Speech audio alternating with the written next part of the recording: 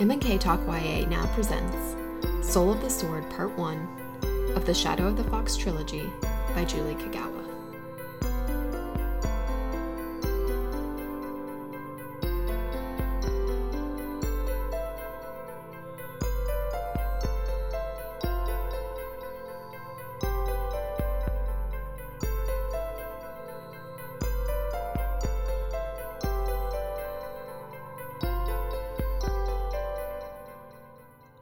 Welcome back to M&K Talk YA. I'm Marissa Snyder. And I'm Katie Bradford. And this is our young adult fiction podcast. And this week we started the second book in a trilogy by Julie Kagawa. This is Shadow of the Fox. And we started the second book, which is called Soul of the Sword. Yep, and for this week we read up to part 2, so we read all of part 1. And I will confess, I read this part in pretty much one sitting over the course of like a couple hours.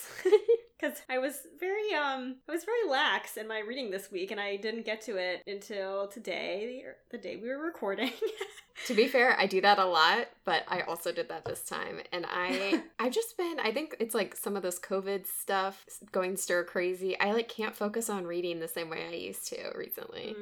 Well, my excuse is I was reading a really good book before this one, and I didn't want to start reading our book and get them confused. I just finished the Book of Longings.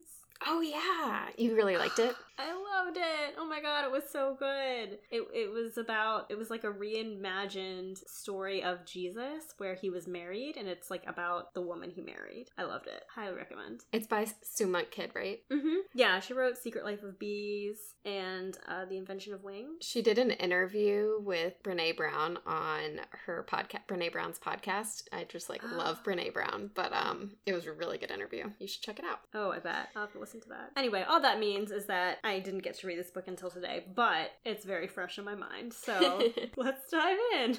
That's something I also do with our book. Both, I try to finish whatever I was reading before, so I don't mix up the stories, and I also try to finish reading whatever we're doing for podcasts kind of close to when we record, so it is fresh. Mm-hmm. But yeah, so I guess officially we're halfway through the whole series now, because we're halfway through the second book. What do you think of book 2 versus book 1 so far? So I had a much easier time reading book 2 just because I feel like everything is a little bit more familiar now. I definitely struggled in the first book because there was just so many mythological creatures whose names I didn't recognize, and there was just kind of a lot to figure out. Yep. So now that I kind of have found my footing and I know where the story's going, I'm finding it a lot more of an enjoyable experience to read it. How much do you think it helps to just have the names at the beginning of the chapter? So much. I'm so glad they made that addition. Honestly, what were they thinking? I don't know. In the first book, not putting character names at the beginning. I just don't even understand why they made that decision, because it makes no sense. I also do think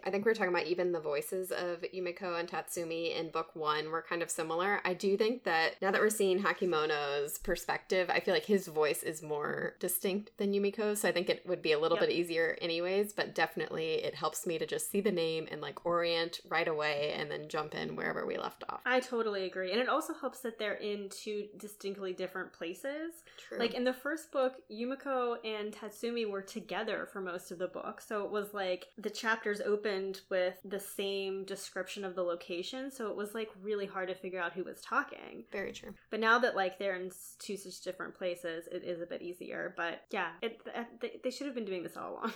Yes. But I agree. I'm more into it. I think the first book helped establish a lot of things. Some of the things we just talked about helped in book 2, but like you said initially, even just sort of already being comfortable with the world and some of the characters, it was easier to dive into this one, I think, for me. And I like that we are getting some more backstory. Yeah. I will say, I think that, as much as I'm enjoying the backstories, I wish they were more elegantly inserted. That's fair. And I had that problem with the first book, too. I felt there was kind of a lot of information dumping where the author just needed to get stuff established, and we kind of just had to hang on for the ride until we could get going. Mm-hmm. And I kind of felt that way about the second book too. It opens with 1,000 years ago, I think. We see the great kami dragon being summoned again by Kaje Hirotaka, and we kind of get the backstory for the sword Kamigarashi, where this shadow Shadow Clan member, his family was killed by Hakemono, and he asked the dragon for vengeance. Specifically, he wanted to capture the spirit of this demon so Hakemono could suffer for all eternity. And the dragon gives him the sword, Kamigarashi, also called the Godslayer. Mm-hmm. So I liked that we got that backstory. I thought that was super interesting. We kind of learn how he was the first Shadow Clan member to wield the sword, and he was driven insane, and he ended up like slaughtering every member of the Fire Clan, which during a meeting to discuss a treaty, and so he started a big war. Yep. And that's why the scroll was divided, because they were like, no one can be trusted to summon this dragon, because terrible things happen every time they do. And so that's why like the scroll was separated and, you know, divided up so no one could find it. Yeah, and I love that we found out that if the scroll is like burned or tossed away or something like that, it just reappears. Yeah, it wants to be found. For someone who's looking for it. Yeah, I love that idea, because that was my not biggest problem, but that was, I think I mentioned it in an earlier episode. I was like, why don't they just burn it if they don't want anyone to read it? Like, let's just get rid of it, and then you don't have to worry about hiding it. So that made me happy. And same with the sword. We learned that Kamigarashi just can't be, like, destroyed. Like, it's very difficult to destroy something that the dragon gives you. Like, they're gifts, right? So you can't just dispose of them. So he can, like, possess someone, but once that body dies, he's back in the sword instead of being, so he's not even truly free. He's like semi-free when he is free. Right. Yeah, I think a lot of things just connected better in this book, because A, we've had some of the storylines connect in general, and B, we sort of knew references more. Like at the end of the first book, when we saw Satomi talking to the skull, we were also like, what is that? And that's that's the one that Hakemono is visiting, right? The Gino or whatever his name is. Yep, the Master of Demons. Yep. The Master of Demons, yeah. Yeah, so I'm glad we finally got that tie-in, because I was confused at the end of the first novel too. I was like, what is this talking skull that she's communicating with? It didn't make any sense. And now it's like, it is tying back together. But I still have one big character question, which is, who is Suki hanging out with now? I mean, like, we've seen him a few times, but I can't tell if he's good, if he's bad, what his motivation is, whose side he's on. He's like... That's a good question. So she's hanging out with Lord Sujitsu, along with a yokai named Taka. And I don't... Okay, which also reminded me, because we saw them right after we picked up Okami in the first half of the first book. Didn't they visit and talk to, maybe it was Tatsumi, or it was Yumiko. I think Yumiko was inside drinking sake, and Tatsumi, like, talked to them outside, and he... am I, like, making this up completely? Do you remember a scene like this where, like, the boy came out of the forest and said, like, my master wants to, like, warn you? Am I, like, totally making this up? No, that does sound familiar. But I can't really remember what was said, but I, like, until this scene, I didn't remember that at all. And then I was like, oh, wait, we've seen this kid before. I don't know if I trust Sujitsu, because he's, like, using this yokai to see visions of Yumiko, and it seems kind of weird how he's using him, and I'm just like, why are you spying on her? Like, what is your end game? I don't really understand if he's, like, protecting her, or if he wants the scroll. Yeah, he's not, like, showing up enough in the book for me to get a good idea of what he wants, or who he is. Yeah, and he made those comments, like, it's important to the story for that certain things happen, or that, so I'm, like, curious, again, what is his end goal? Is it to help them, like, achieve the prophecy where they prevent the 1,000-year curse from coming back around? Or is it, like, some selfish thing where he's trying to, like, wait until all the pieces line up and then he's gonna go in and, like, steal the scroll for himself? We don't really know. But I agree. The way Who is he? Yeah, I have no idea. Is he human? But the way he handled that Taka's future scene, and then he was like, he doesn't remember what he prophesized or whatever. Yeah, that was definitely sketchy at a minimum. Yeah, the fact that Suki was, like, a little sketched out by it made me think that we should also be sketched out by it. Yes. I trust Suki. Gosh, the other thing that was helpful was the research that I did in the first book. Oh, yes. About Kitsune, because we learned that, well, I researched that Kitsune can also possess humans, and it's like a type of magic that they can use where they can kind of take up residency in your soul and control you. And we learned that that may be the only way they can save Tatsumi is by having Yumiko do her fox magic and possess his spirit at the same time as Kamigarashi and kind of fight to bring down Hakimono and save Tatsumi. Yeah, and I love all the details around that too, like the fact that she's always been taught that it's evil magic, so she's like really against the idea, which I guess is fair because possessing someone feels like usually an evil thing to do, but pretty invasive. Yeah. And then seeing there's like this concern now about how much like a mortal soul can handle being essentially invaded by especially multiple things, because the demon's already living there, and now we're talking about having 3 people inside one soul or whatever. And then also at the very end, so we've had this like silver fox show up. Is it George Clooney? Literally. Show up a couple of times now when Yumiko is sleeping. And do you think... Oh, I just thought of this. Do you think that is potentially the other guy? What other beard, guy? The guy with Suki? Oh, Sujutsu? Yeah.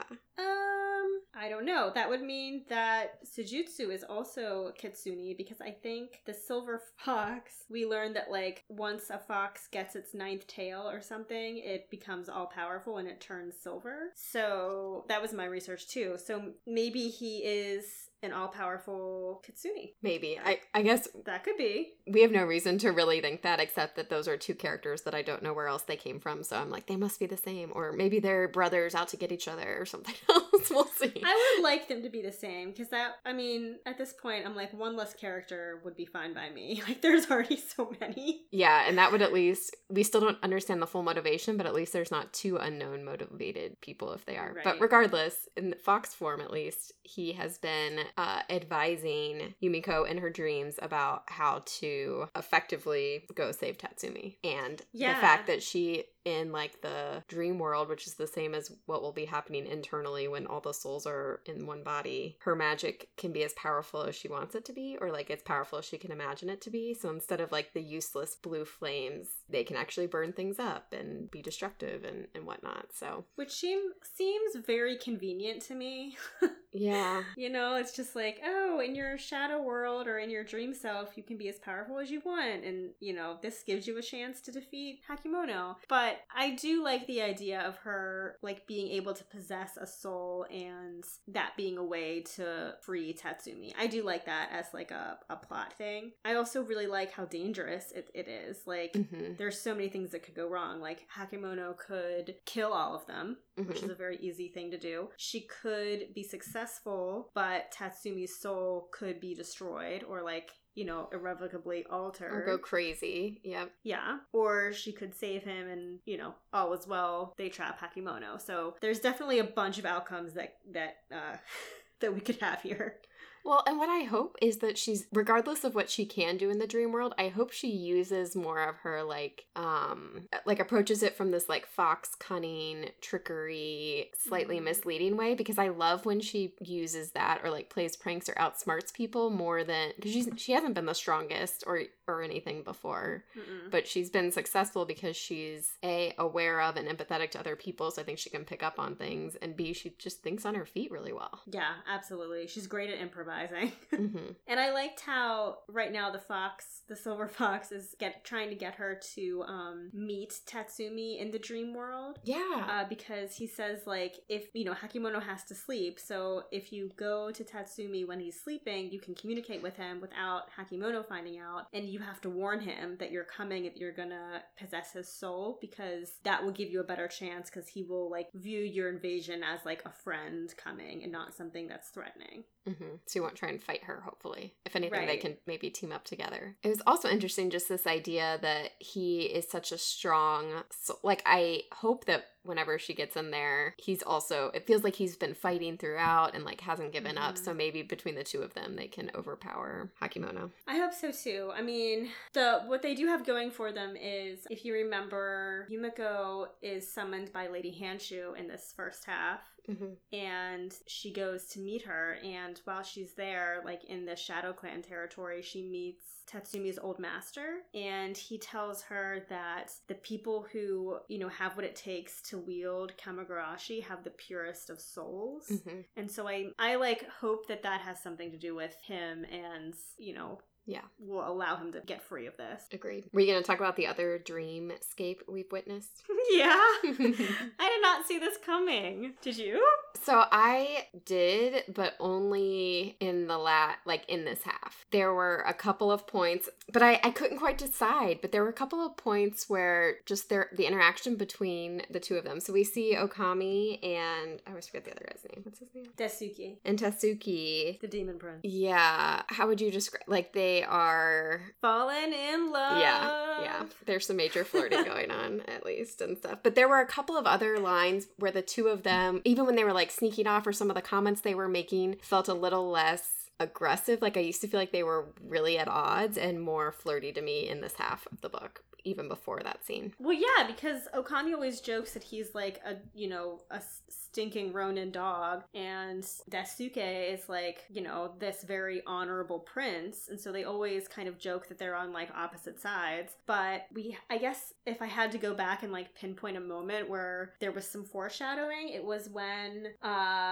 who was it? Naganori was taking them through the shadow world, or through the path of shadows to see Lady Hanshu, and it's like a really dangerous way to travel because the dead are kind of like lurking in the shadows, and they're jealous of the living, and they will call out to you and try to stop you. So they go through this spirit realm, Meido it's called, and they all see like their worst fears and failings, and Yumiko sees her old master telling her that she was useless, and like Denga taunts her, and Okami sees his brother Yasuo, who he abandoned and betrayed in some way. We didn't get the full story, but we just learned that Okami's brother died because of him, and we do see Daisuke saving him and saying like, come away, it's not real. And then he has this like very real pity for him afterwards, and he's like, I don't think that you're a Ronin scum. I think you're someone who's lived a really hard life and is trying his best. So I think it was that moment where like they started to reconcile with each other.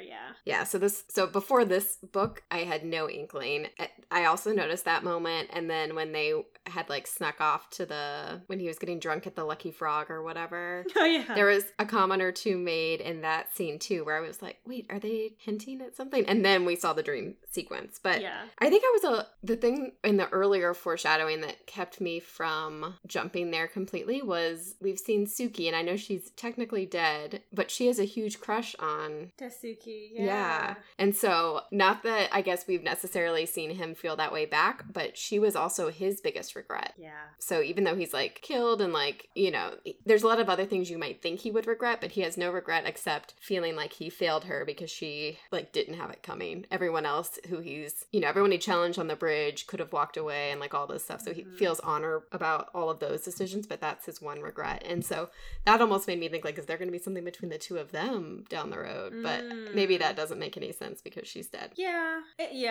But it also is like a way that I think Okami came around to Daisuke's character, because he always thought like, oh, you're this pampered royal, like you're a prince. And then the fact that Daisuke said that, his greatest regret was a peasant girl that he couldn't save, I think that like, that like moment was very big for both of them in this shadow realm. True. Yeah. And it was just a really cool setting. Like it was an interesting scene, and like the idea that the dead are jealous of you and will try and rise up and like lure you down into the depths was pretty cool. I liked that. Well, and I love that the dead see the living as the people they're most jealous of, not the actual living person. And the living see the dead as their biggest regret, not the actual... Like, it's not... They weren't seeing the specific souls that they thought they were seeing, begging them. And I love that idea. You're right. It is a really cool concept of sort of... the dead are there and jealous of the living, but they're not actually seeing who it is. It's just like this kind of generic idea, and vice versa. The living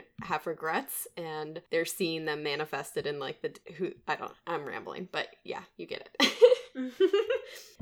Talking's hard. Oh gosh, what else? Okay, so there was so much that happened in this half. We have Should we talk about Hakimoto's what he's been up to since he took over Tatsumi's body.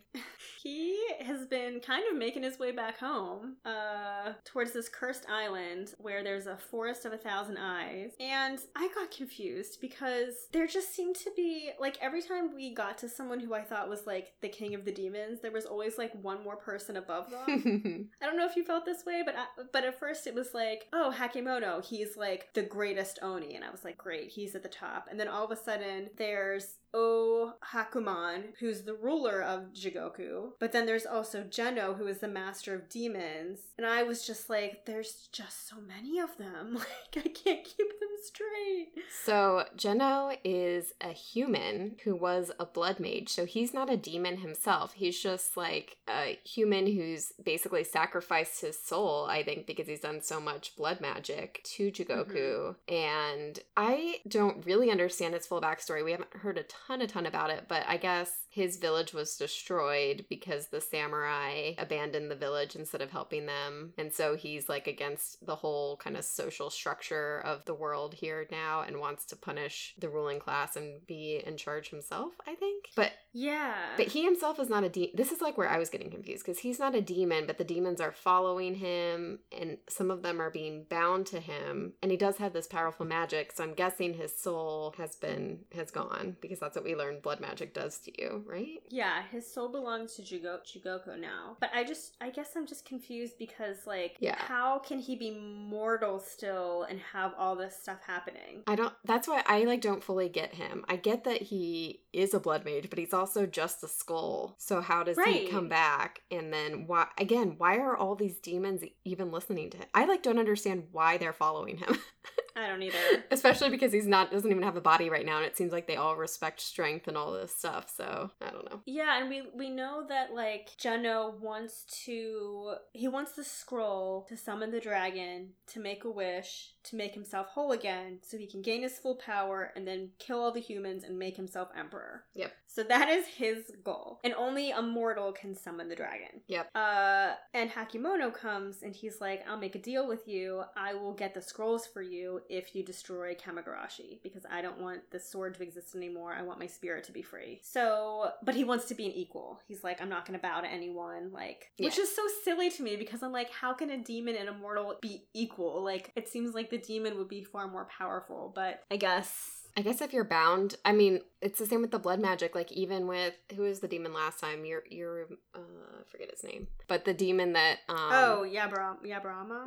Yeah. He had to listen to Satomi, right? Because she bound him with blood magic or, like, called him forth. I think there's, like, weird magic rules, but you're right. I don't fully understand it. But I sort of buy that they need each other because he needs the scroll and we understand his motivation for wanting the scroll. And I thought it was interesting because part of why they said that the temple has been hidden from people for so long, the Steel Feather Temple, why no one knows where it is because they've just not talked to anyone outside of the temple for generations, so everyone's forgotten. But Hakimono is a demon who's been around for thousands of years, so he has the memory of where it is. So, like, even though no living person maybe knows where it is anymore, except our band of, I don't know, Jiro or whatever, but he actually does know where it is because he was around back then, which I like love that idea, kind of. Yeah. But, and then the reason he's gone to Geno is because with his blood magic, he's an expert at this whole binding idea. So he's hoping he can break the binding because he's so good at blood magic, which I kind of buy that part too. I just don't really get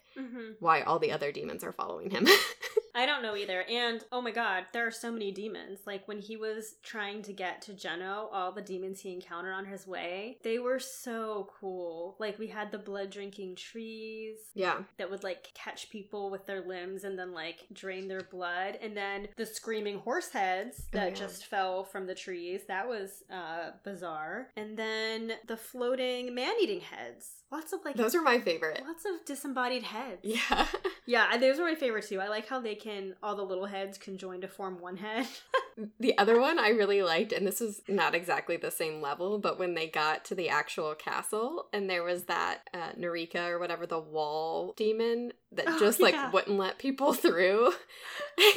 I don't know, that one was funny to me too. Yeah. And then the Scorpion twins. Ooh, yeah. There were so many demons. There were Scorpion twins who were like assassins and bodyguards who are now following Geno. There's Akka the Red, who they think is the child of a woman and an Oni, who's like this famous demonic figure. So they have like a whole horde of very interesting demons. I also don't get why Akka is so scary right now. I don't either. I feel like we didn't get enough of a like with the Scorpion sisters and stuff. A, they sound scary, and B, I felt like we got enough of a backstory where I was like, oh yeah, I would not want to cross them. But then Akka the Red, they were just like, oh yeah, he's the most trusted because he's up here, and like he would be a good adversary. But like he sounds like a small child with horns. Like I don't know.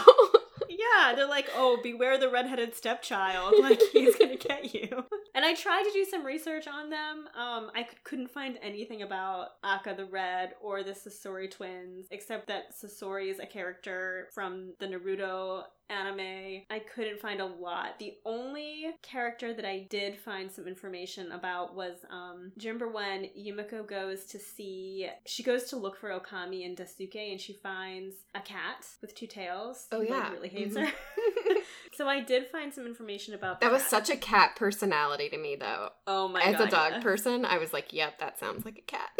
Yep, just super snarky and like irritated at everything. And yeah, I'm not gonna help you unless it benefits me. Right. I love like that comparison to a dog, right? Like she was like, will you show me where to go? I'm not a dog. I don't just do what humans ask. I do what I want.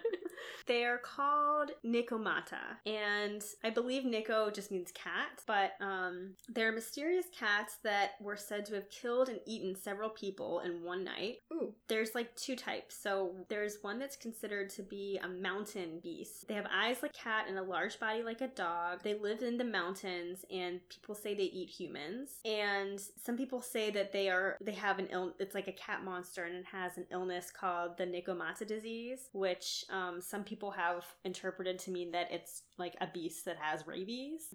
But in the story, the mountain Nekomata, they hide deep in the mountains and they shapeshift into humans, and then they lure humans into the mountains and kill them. Do they just like eat them, or why do they want them dead? What are they upset about? Oh, I really don't know. It just says that they like to shapeshift into humans, deceive people, and they like to eat people. Okay. Oh, here's a story. Okay, in this one story, there was an old cat raised in a villa on a mountain, and he had a secret treasure, a protective sword in its mouth, and it ran away. And people chased the cat, but it disguised itself and left behind the thought of a cat becoming a monster. And they said that's it, actually. Okay. That was a very anticlimactic story. I guess it disguised itself somehow, and people like were left with this idea of mountain cats changing into monsters. I guess there's also an idea where people believe that domestic cats can turn into Nekomata as they grow old, and so your like pet cats can grow old. It's because cranky old cats are mean. They really are. And they live forever. Not fair. Yeah, I guess they believe that, or some people believe that old cats can transform and will eventually eat and abduct people, and they run away to live in the mountains. So I guess as a result, they say there's a folk belief in Japan that cats should not be kept for long periods of time. But this particular cat, the Nekomata, is said to have two tails. Okay. And like the one we saw. Mm-hmm. Yep. Are there any actual cats that have two tails? No, right? I mean, like, no. There's no breeds of cats that do. Okay. There's cats that have no tails. Okay, yeah. I was just wondering. I don't know enough about cats. I didn't think so, but... And so in Japan, cats are often associated with death, which is kind of interesting. Some people also believe that the Nekomata has powers of necromancy and can raise the dead and then control them with dances and then gesturing with their paws and their tail. They're associated with fires and other inexplicable occurrences, including poltergeist activity. Oh, they said the older and more abused a cat is prior to its transformation, the more power the Nekomata Nikomata is said to have. To gain revenge against people who have wronged it, the spirit can haunt humans with visitations from their deceased relatives. I feel like these cats are just getting blamed for everything now. I'm almost feeling sorry for them. Really?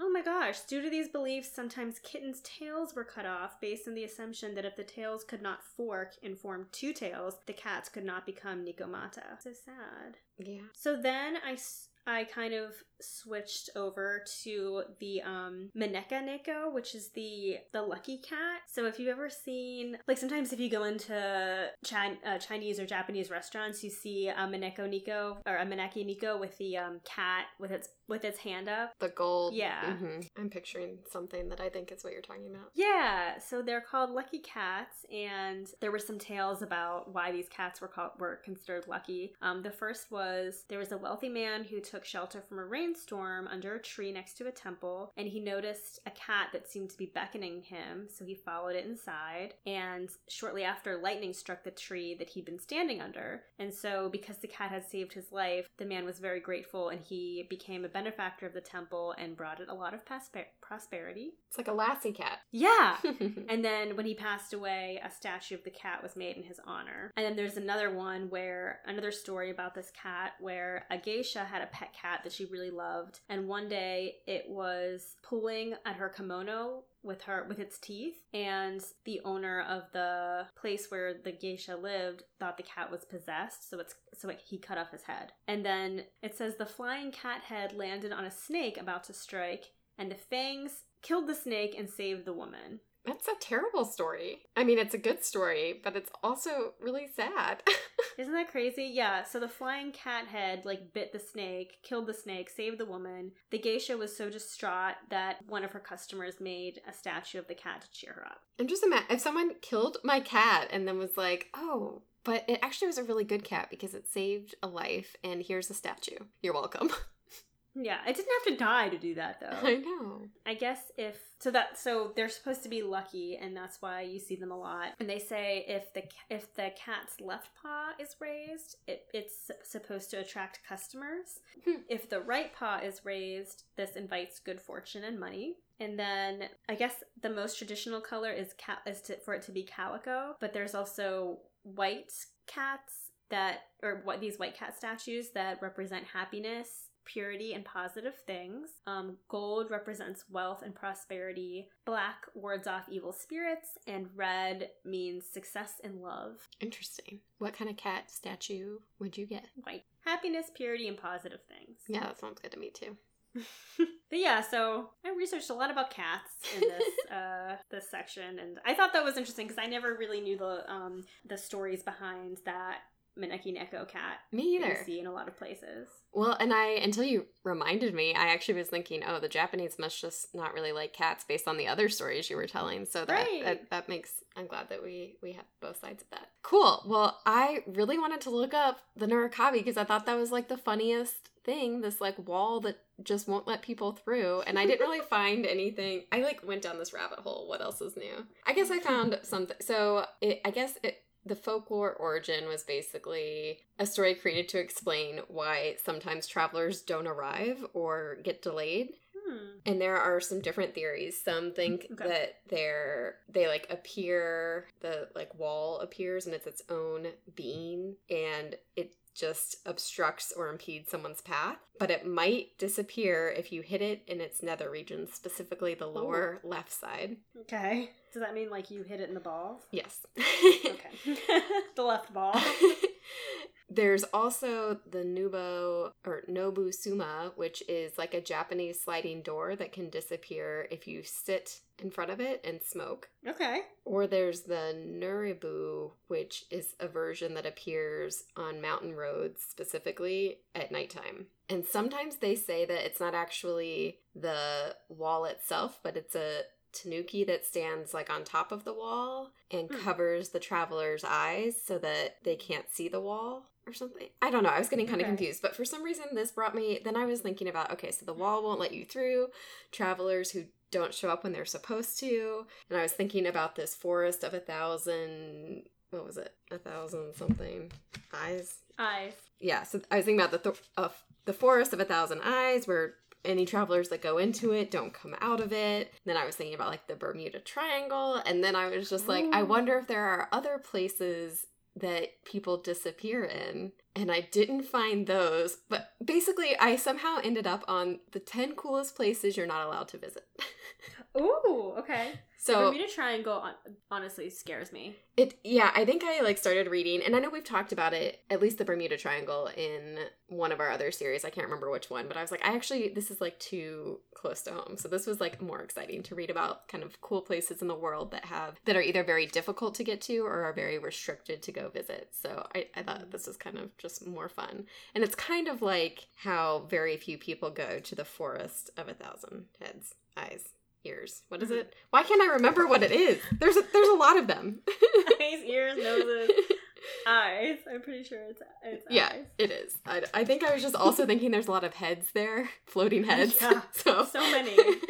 I think I counted 1,000 heads, but I guess horse heads, human heads. Maybe there were 500 and they had 1,000 eyes. Okay. Anyways, there is this volcanic island off of Australia called Heard Island Volcano, and it's like 2/3 of the way between Madagascar and Antarctica. It's 368 square miles, has 41 glaciers, and has like a bunch of seals and penguins and marine birds there. But in 2000, the University of Hawaii noticed a 2-kilometer long lava flow from the southwest side of Mawson's Peak, which is like a really tall, complex volcano, and it's been active ever since. So not only is there an active volcano and it's dangerous, but the weather is like extremely bad all the time, and it's a 2-week sail to any other major landmass. So it's just in general one of the most dangerous and hardest places in the world to access. Wow. Then there's Snake Island in Brazil, also known as Ilha de Queimada Grande. Now that just sounds like a place you should never go for any reason. Oh my goodness, it's terrifying. Snake Island? It's 20 miles off of the Sao Paulo shore, and it's home to one of the most deadly species of snakes, known as the golden lancehead viper. Nope. Whose venom can eat through flesh. God damn it. There are more than 4,000 of them on the island.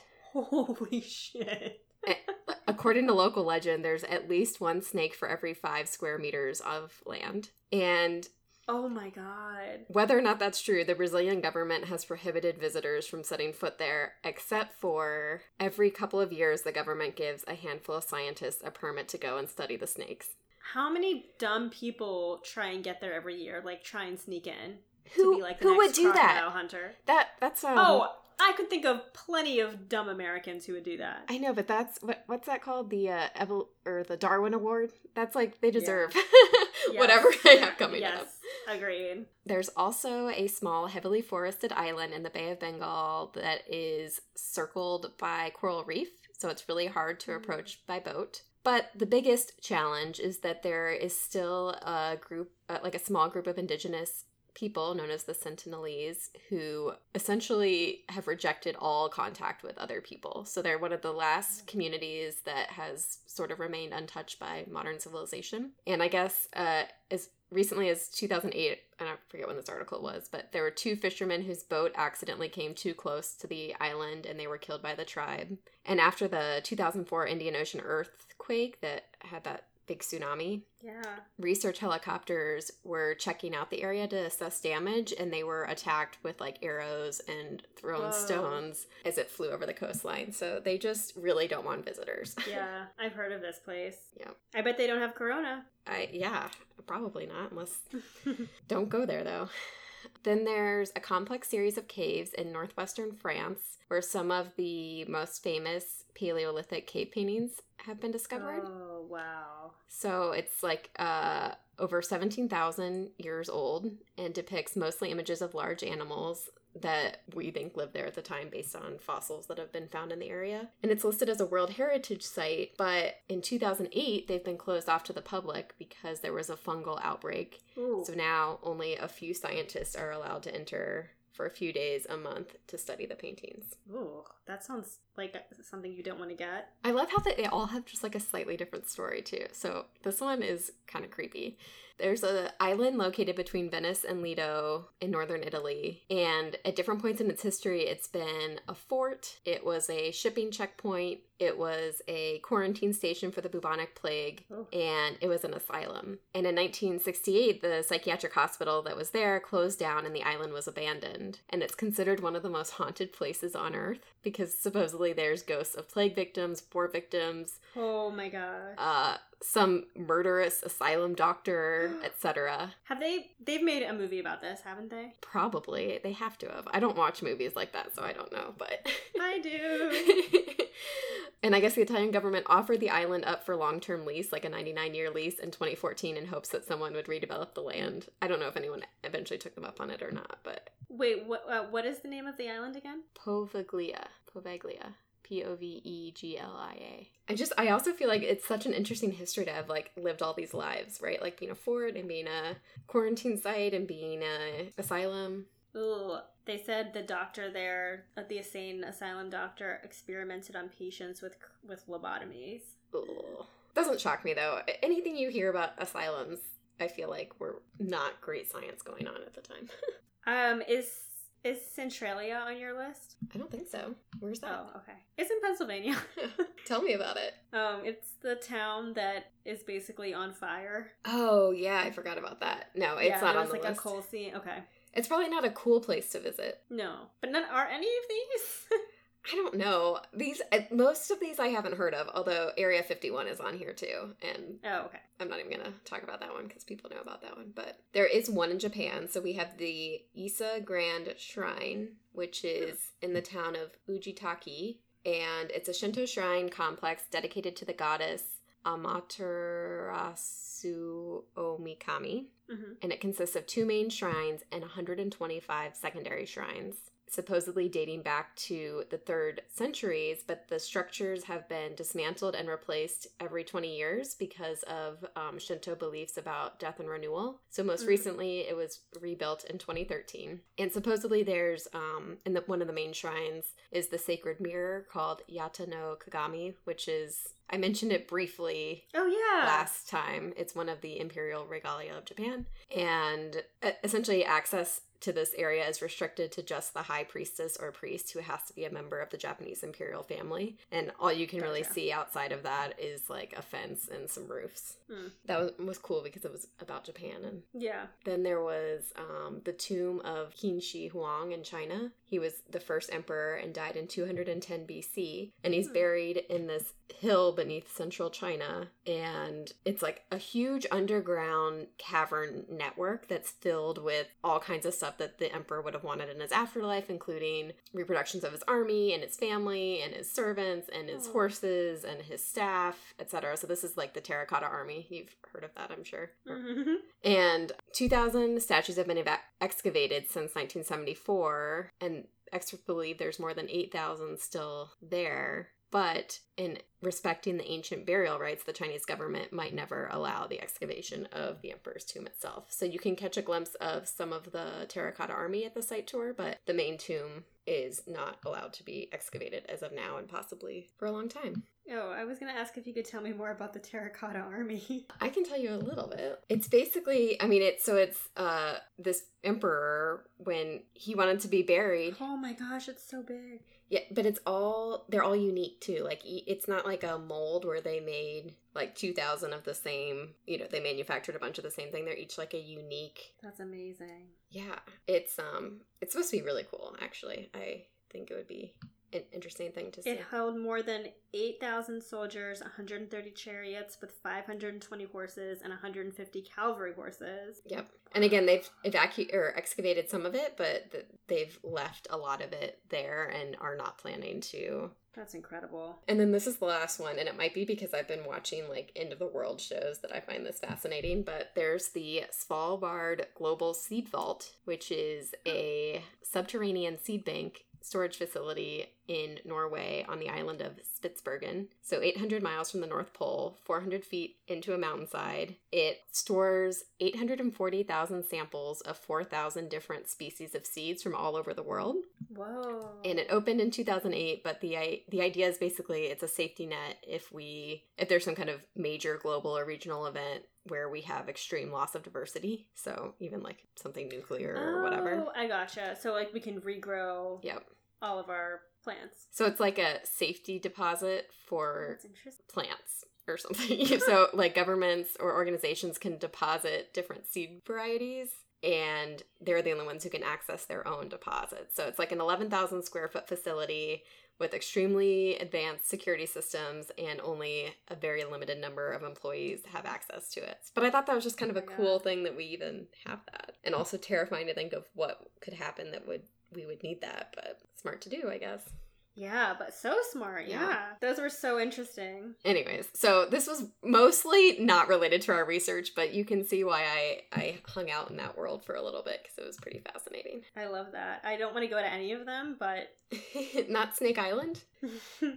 I mean, maybe the extremely haunted island. I'd want to go see the Seed Vault. I like scary things. Because that's kind of cool. And the Terracotta Army. So yeah, some of them are really cool. Yeah, I mean, I'd want to see the Terracotta Army that they've excavated, but I'm okay with, like, not disrupting the first Emperor of China's resting place. Yeah, like, I don't want to mess with anything there. Yeah, that never turns out well. And I actually feel like that volcanic island just seems really cool, but I would be terrified to be that far away from anyone else and, like, knowing there's a volcano going. Like, it would be cool if there was some way to do it safely, but obviously there's not. But yeah, I don't need to go check out these 4,000 snakes that have venom that can eat through my flesh. That one is a hard pass for me. Oh, no. Yeah, and I will add the Forest of 1,000 Eyes to that list, because... I was going to just ask you, what would you pick? Snake Island or the Forest of 1,000 Eyes? It's not a head. Oh my gosh. I think I'd take my chances with the snakes. I know, I think I would too. I never thought I would say that, but... I mean, at least there's one thing there, and I don't know, maybe you can get, like, really thick boots that snakes can't pierce through. Although if it can eat through flesh... You can climb trees, too. Yeah, I don't know. I'll just stay home and read my books. I'll adventure through the word. Well, even, like, I was trying to think of, like, what would be worse, the Forest of 1,000 Trees or Lady Handshoe's, like, Labyrinth. But I think I would take my chances with Lady Handshoe, for sure. I think I would too. You just don't know what to expect. Like, I don't think we've seen everything in that forest yet. We've already seen some terrifying things. I feel like we've just scratched the surface. I agree. And I'd rather take my chances against humans than diabolic demons. Even with the shadow magic? Yes. Especially if I had Kitsune magic, I think. Yeah, that would definitely help. And if I was smarter on my feet. I feel like I would not be as good at Yumiko at, like, coming up with cover stories or, like, being honest but a little bit misleading. I loved when she said that thing about, oh yeah, our journey was actually terrible and he smells like mushrooms and, like, whatever that whole thing was. That was really funny. She is, like, I do think she's a very entertaining character. I will say that. Yeah, Okami is still, I think, the funniest, but I feel like I would be friends with Yumiko if I could. Yes, me too. I'm nervous for her, though, because she has a lot of people who want to kill her right now. Yeah, I love the political stuff. As we find out more about this political drama, like the fact that some people want or rather, they want to kill, well, how do I say this? If Tatsumi gets back his body, if they rebind Hakimono to the sword, to Kamigoroshi, then it sort of allows the power structure of the cage to remain the same because she didn't make, like, a bad choice to let it out in the world. Versus if he continues to be extremely destructive and no one's able to help him, then it sort of allows a coup there where they can say, we should have never let this demon out again. It should have always been isolated. Let me be in charge of our people again. Or not again, but yeah. Yeah, we have this other leader, Lady Hanshu's rival, Ayazida, and he is, like, blaming her for not keeping control, and he wants to take her place as leader of the Shadow Clan. So he's gonna try and do everything in his power to stop Yumiko from getting to Tatsumi, whereas Lady Hanshu was like, sure, by all means, try and help him, because this will only make me look good. So now it's like, poor Yumiko, not only does she have demons after her, but now she has a bunch of Shadow Clan people who are, like, trying to start a coup, also trying to kill her. Yep. Poor girl just can't win. And I'm actually really impressed that she has kept her Kitsune secret the whole time she's been here. Me too. I thought that was going to be out for sure. Yeah, because all these Shadow Clan people are like, we know everything. There are no secrets here. And she's like, oh boy, because I have two really big ones. And Kitsune and I have the squirrel. I would totally spoil it. Although it bothers me when they keep talking like, Is me it too. safe? Do you have the thing? It's like, oh my goodness, that is a terrible code. So obvious. I totally agree. Should we keep reading? See what happens? Meet some more demons? Let's do it. Yeah, let's finish the second book. What do you think? Where do you think we're going to end in this book?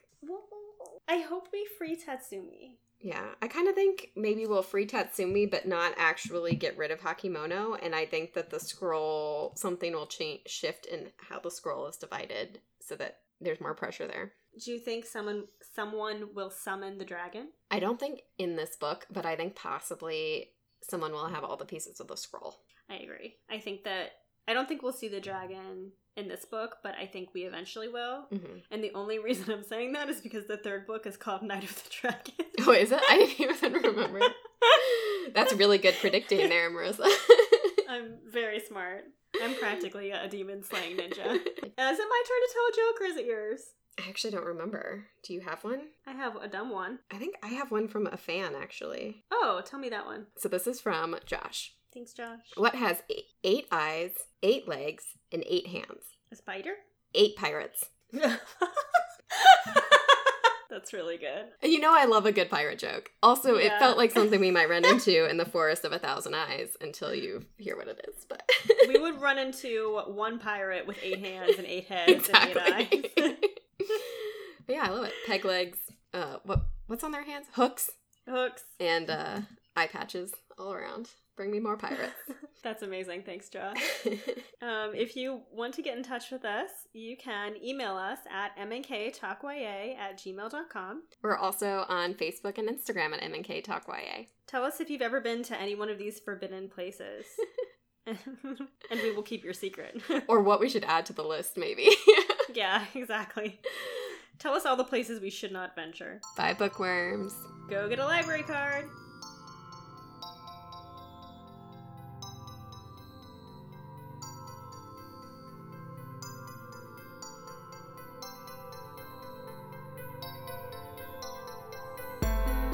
M&K Talk YA is produced and edited by Marissa Snyder and Katie Bradford. Original music composition by Timothy Milkey. Logo design by Marissa Snyder. For updates and extras, visit mnktalkya.com or follow us on Instagram and Facebook. And if you haven't already, please rate, review, and subscribe on iTunes.